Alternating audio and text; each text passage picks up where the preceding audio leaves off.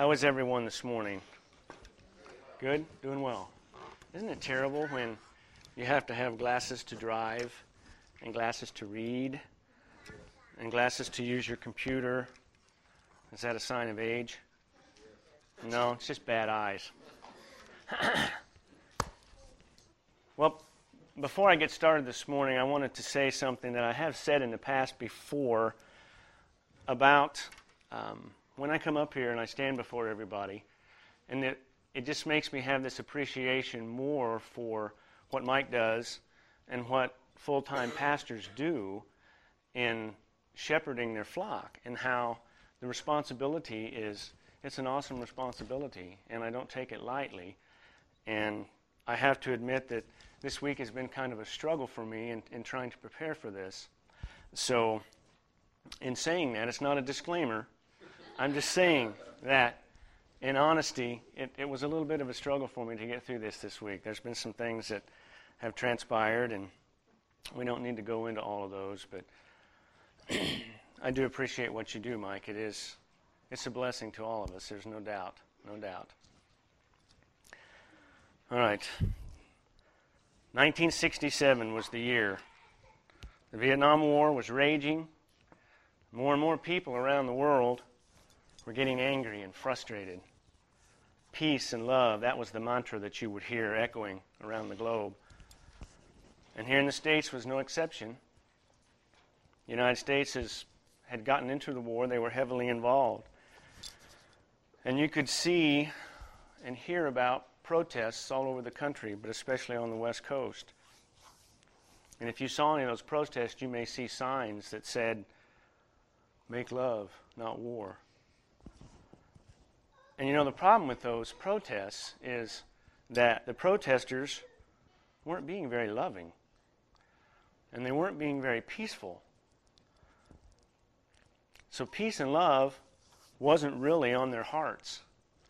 It was more anger and bitterness. That's what was driving them, not love. That very same year, a man that many of you would know by name, some not, John Lennon, of the late John Lennon of Beatle fame, wrote a song titled, "All You Need Is Love." And many of you may remember that song. You may remember the lyrics, but I just happened to make a copy of them this morning, and I just want to read the lyrics. And it starts out repeating love, love, love over and over again, but then it says, "There's nothing you can do." I cut it short. I'm not going to sing it. "There's nothing you can do that can't be done.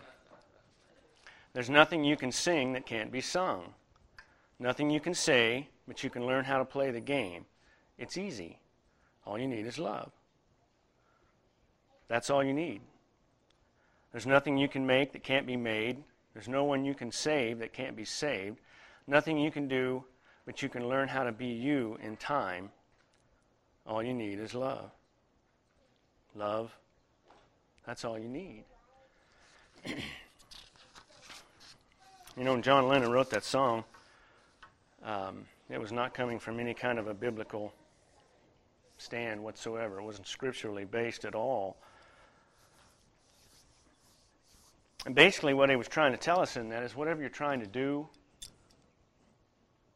whatever you want to do, whatever the problem may be, in order for you to succeed, all you need is love.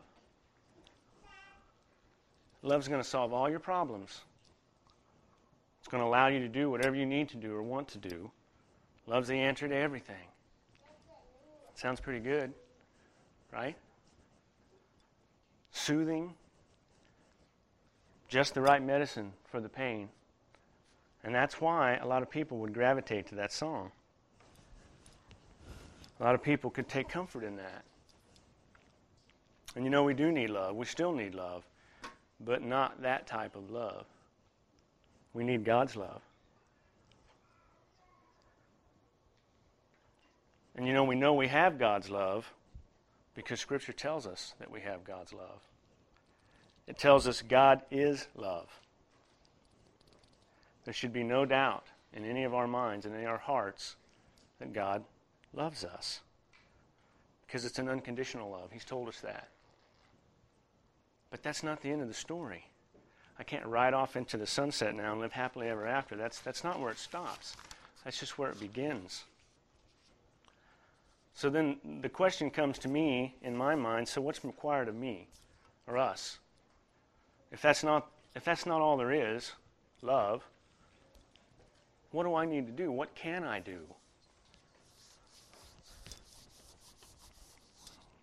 So I wanted to look at a couple of verses first this morning that talk about God's love for us and to prove without any shadow of a doubt that God loves us. First of all, from 1 John chapter 4, verses 7 and 8. Beloved, let us love one another, for love is of God, and everyone who loves is born of God and knows God. He who does not love does not know God, for God is love. John MacArthur wrote that God is the essence of love, and love is inherent in all he does and all he is. And even his judgment and wrath is perfectly harmonized with his love. Think about that, because you and I don't usually equate judgment and wrath with love. But God, the Father, loves us as his children. The Bible says we're adopted into his family. He has adopted us. We are his children. And like any good parent, sometimes we have to discipline. Sometimes we have to punish. People call it tough love. But it has to be done. As a father or a mother, we'll need to make decisions that aren't going to be real popular sometimes with our children. And it may cause friction in our relationship, especially when the children get a little older. And I can certainly attest to that, as we were raising our older two children, and we were struggling, and it was difficult at times.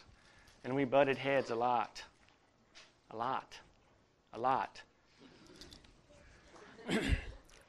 Too many times. But we stood our ground.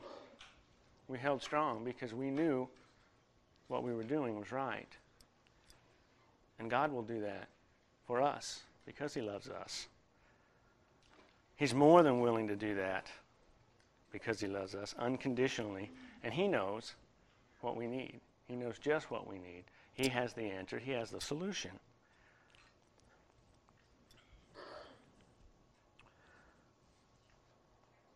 The next verse I wanted to look at is probably the most well-known verse in the Bible, John 3:16.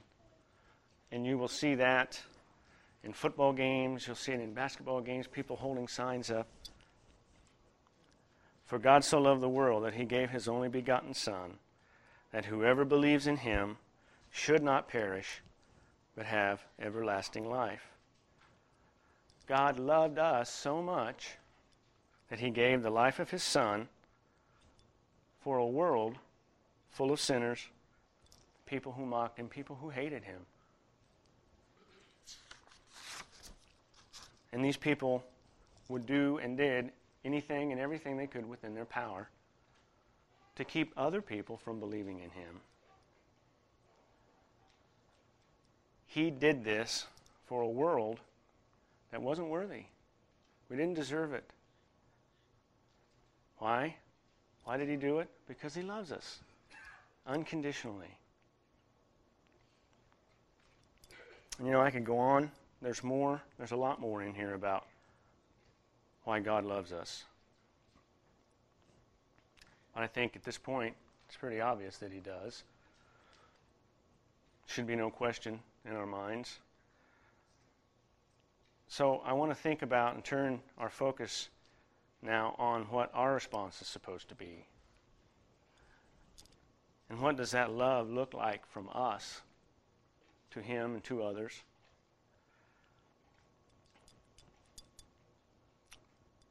The Christian Dictionary defines love in several different ways, 6 or 8 or 10 probably. But 3 of them I picked out here specifically. The first, love is a strong feeling of affection and concern for a person, such as a mother's love for her children. Second, love is an emotional, romantic feeling towards a member of the opposite sex. And third, to feel a passion or devotion or a tenderness for is love. And there's others. But it seemed to me as I read through those, there was a common theme there. And that common theme was that love is a feeling, some sort of a feeling, to feel. Make you warm inside, give you butterflies, maybe make you queasy or have sweaty palms, weak knees. And I'm not willing to say that there aren't any viable emotions in love. I don't want to say that at all. But I feel when Scripture tells us to love one another, it's more than just feelings.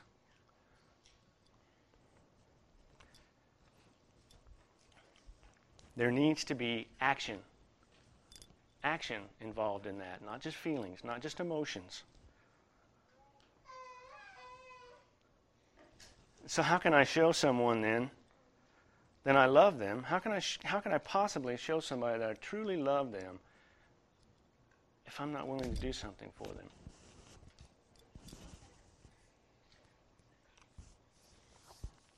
I'm not talking about, trying to prove your love for someone.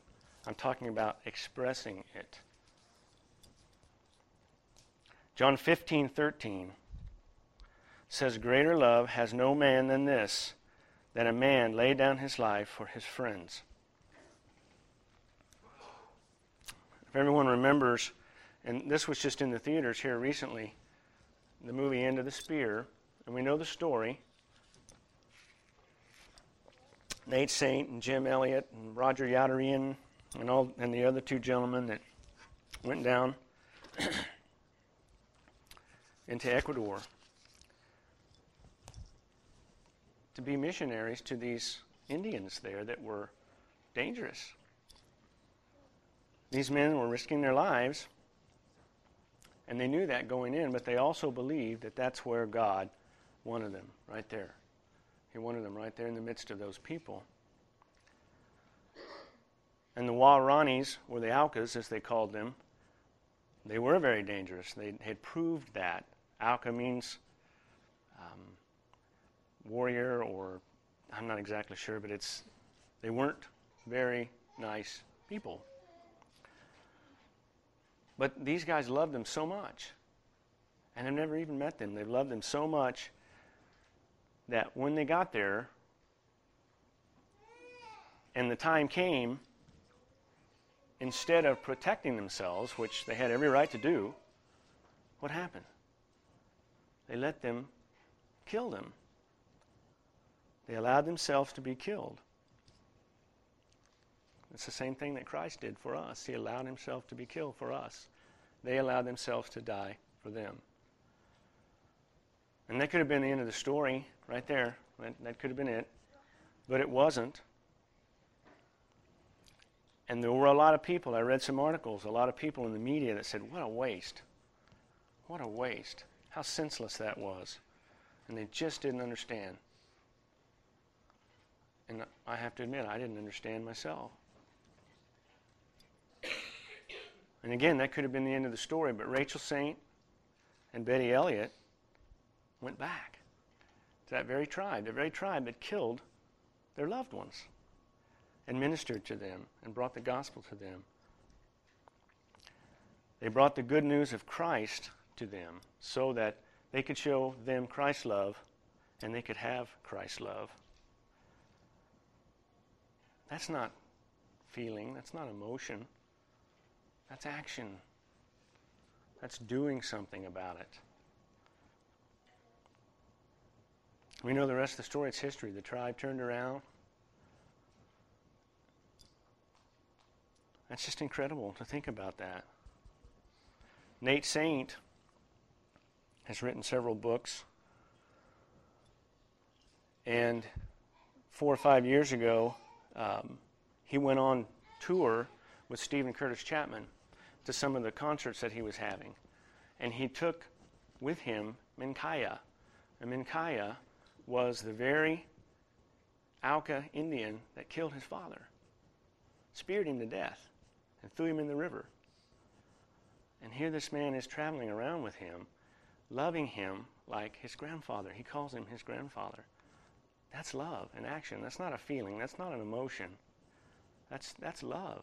That's something that I don't know that I could do. But he did. And I can see that through him, that God's love is what gave him the strength to do that. Here a couple weeks ago when Sean was up here, he told us about a story about a Marine who was out on a mission, and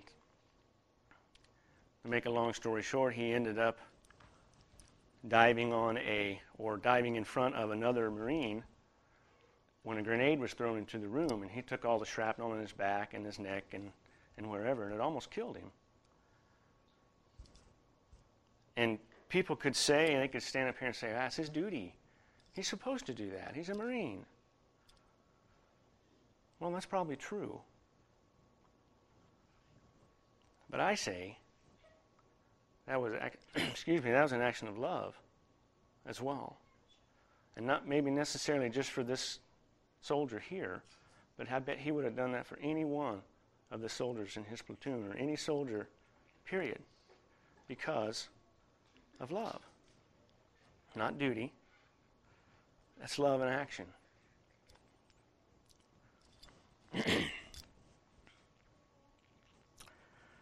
Here's one for the guys. Ephesians 5:25. Husbands, love your wives, just as Christ also loved the church, and gave himself for her. So guys, how do we show our wives that we love them? How do we do that? Do we get up in the morning and walk up to them and say, honey, I really feel emotional for you today.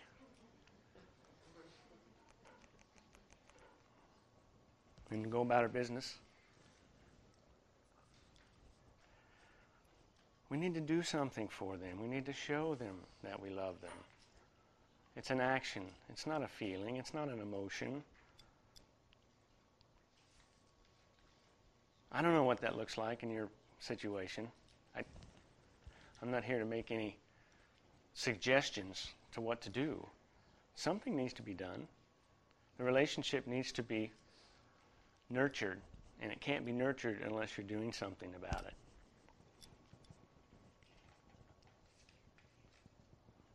We're supposed to love our children. Not feelings only, not emotion. We're supposed to love our children, do for our children.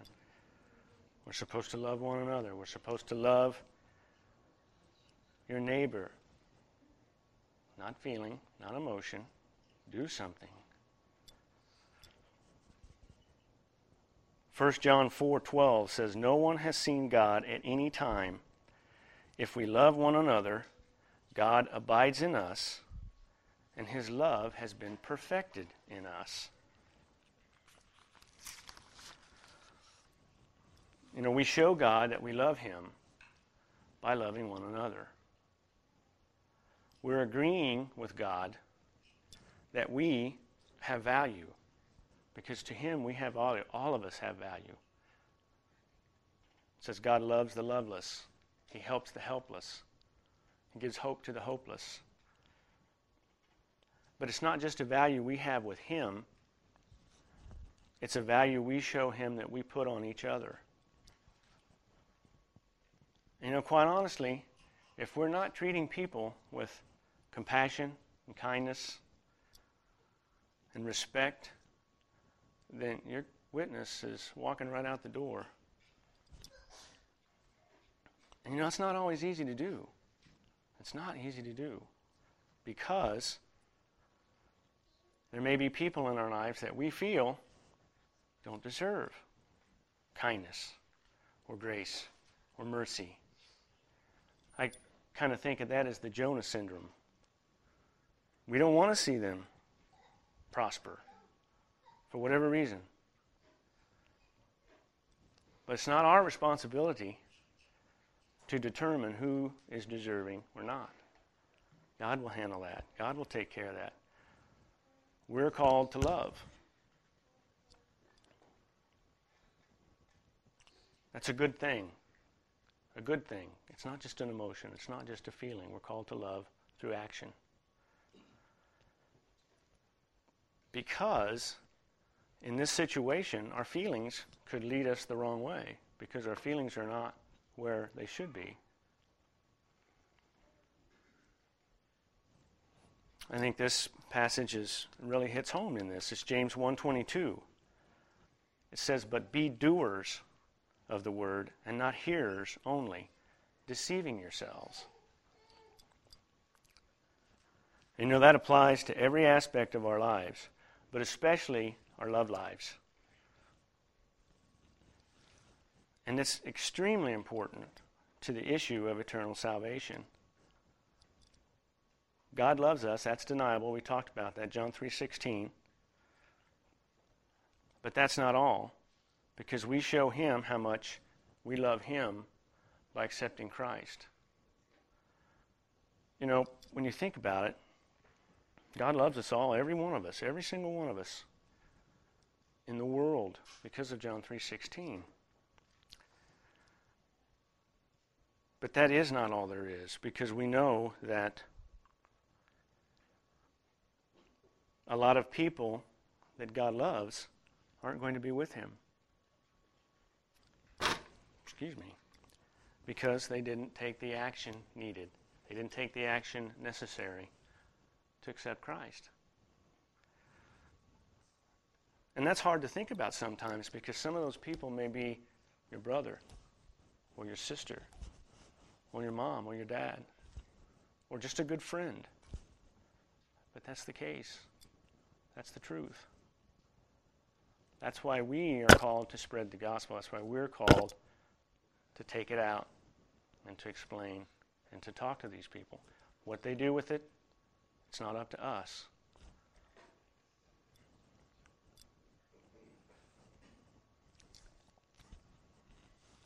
We need to take the next step. Accepting love and showing love by taking action, by believing in Christ. That's the next step. When Jesus was asked by the Pharisees, "Teacher, which is the greatest commandment in the law?" he quoted Deuteronomy. And what did he say?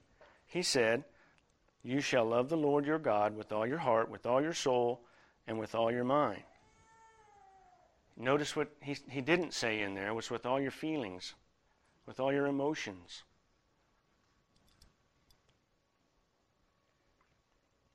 Our love for God should be shown through actions, through obedience, through sacrifice, as he did for us. It sounds simple. It's not always. And you know, love for God is not just demonstrated through giving of our finances. That's important. But our time and our energy is every bit as important, if not more. And time and energy equate to action.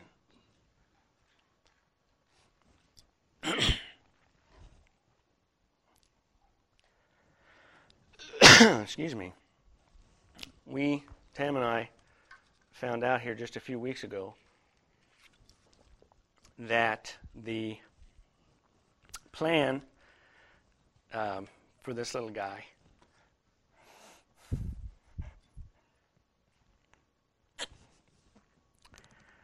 I thought I could get through this.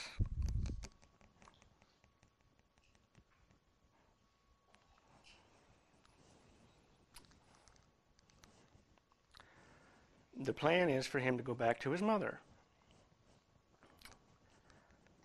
Obviously, when we first heard this, we were less than thrilled.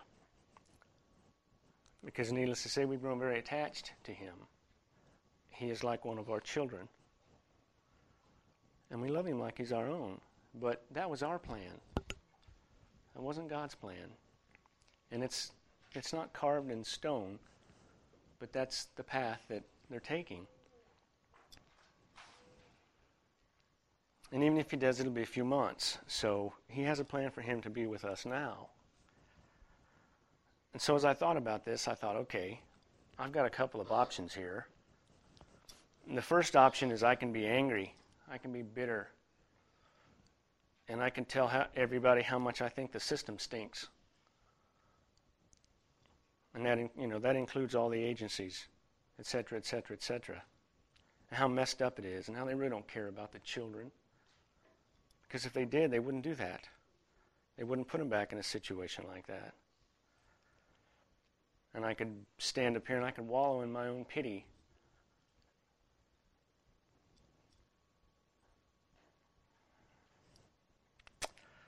But that's not what we need to do.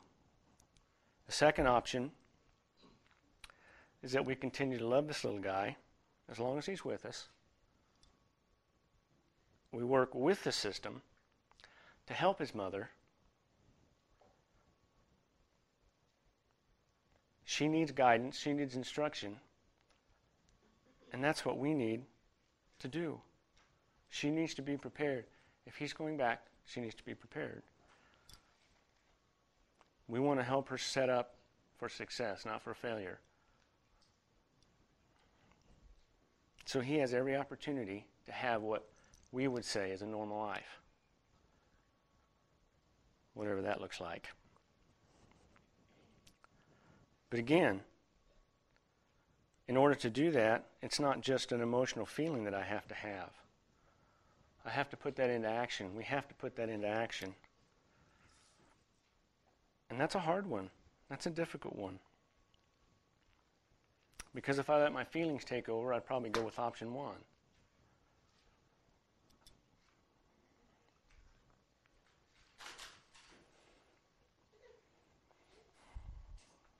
Moving on here a little bit. 1 John 3:14 says, "We know that we have passed from death to life because we love the brethren. He who does not love his brethren abides in death." This new life that we have in Christ, that we have taken, is about leaving the spiritual death behind and accepting and embracing the new spiritual life that we have. It's moving on from the hate. Remember, Jesus said, if you're not with me, you're against me. It's moving on past that to love. And lack of love is evidence of being spiritually dead. I remember I've heard many times the saying, if it was against the law to be a Christian, which in many countries it is, but in this country, if it was against the law to be a Christian, would there be enough evidence to convict you?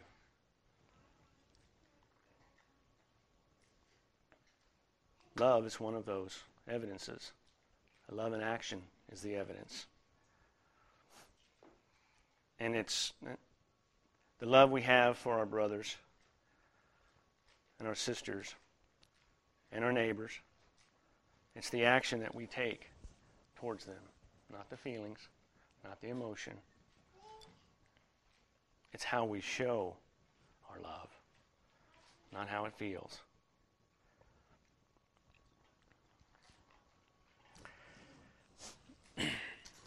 I wanted to read this morning here before I close. This was a survey done by a group of professionals who asked a group of 4 to 8-year-olds, what does love mean? When my grandmother got arthritis, she couldn't bend over and paint her toenails anymore.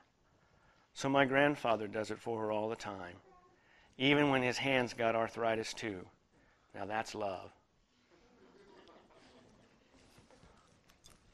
When someone loves you the way they say your name is different, you just know that your name is safe in their mouth.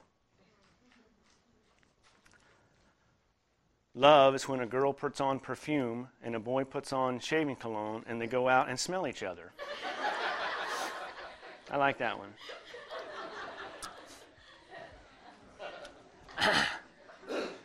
Love is when you go out to eat and give somebody most of your French fries without making them give you any of theirs.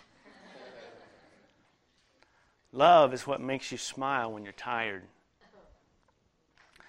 Love is when my mommy makes coffee for my daddy and she takes a sip before giving it to him to make sure that it tastes okay.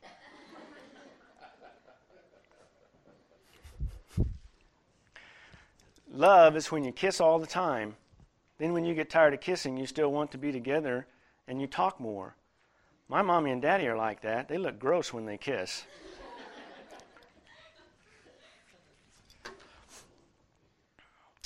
Love is what's in the room with you at Christmas if you stop opening presents and just listen.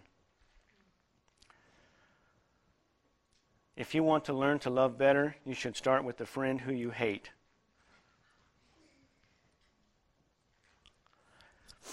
Love is when you tell a guy you like his shirt and then he wears it every day.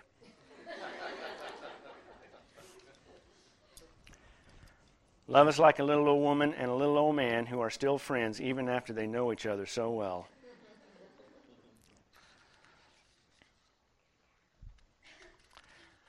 During my piano recital, I was on stage and I was scared. I looked out at all the people watching me and I saw my daddy waving and smiling. He was the only one doing that, and I wasn't scared anymore. My mommy loves me more than anybody. You don't see anyone else kissing me to sleep at night. Love is when mommy gives daddy the best piece of chicken. Love is when mommy sees daddy smelly and sweaty and still says he's handsomer than Robert Redford. Love is when your puppy licks your face even after you left him alone all day. I know my older sister loves me because she gives me all her old clothes and has to go out and buy new ones.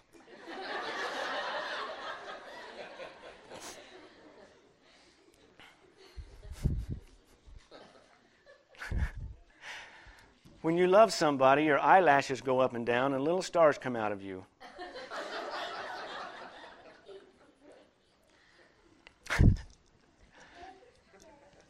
Love is when mommy sees daddy on the toilet and she doesn't think it's gross.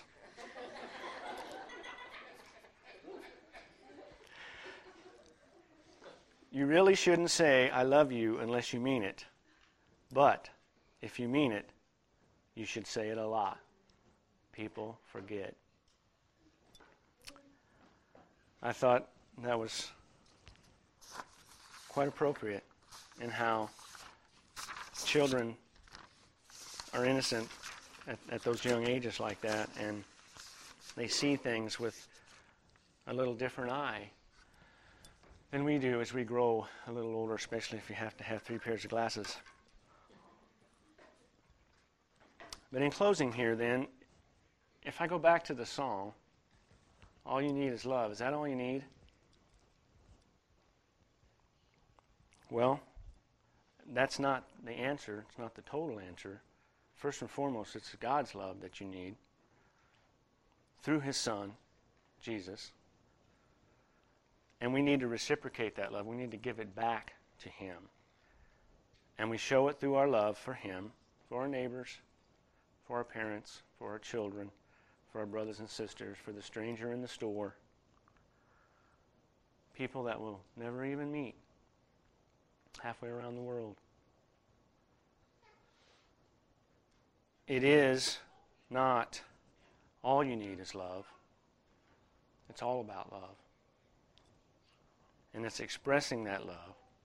It's being a doer, not just a hearer. Because we have to remember that God is all about love. Let's pray.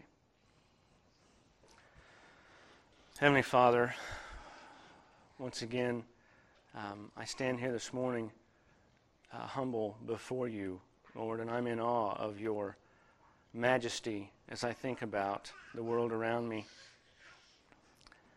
And Father, I know this is just one of so many things that and we need to practice every day, and that's love. Love for one another, but most importantly, our love for you. And how we do that, and how it is more than just feelings and emotions, Lord. It's actions. It's, as you might say, getting down and dirty or getting in the trenches. It's being in the middle of it, not being on the outside looking in. Father, we thank you so much for the love you showed for us through your Son, Jesus Christ, sending him to die on the cross for our sins so that we wouldn't have to. That's love. That's your love for us. That's Christ's love for us in being obedient and hanging on that cross. Lord, may we strive every day of our lives to love like you've loved us. Thank you, Father. In Jesus' name, amen.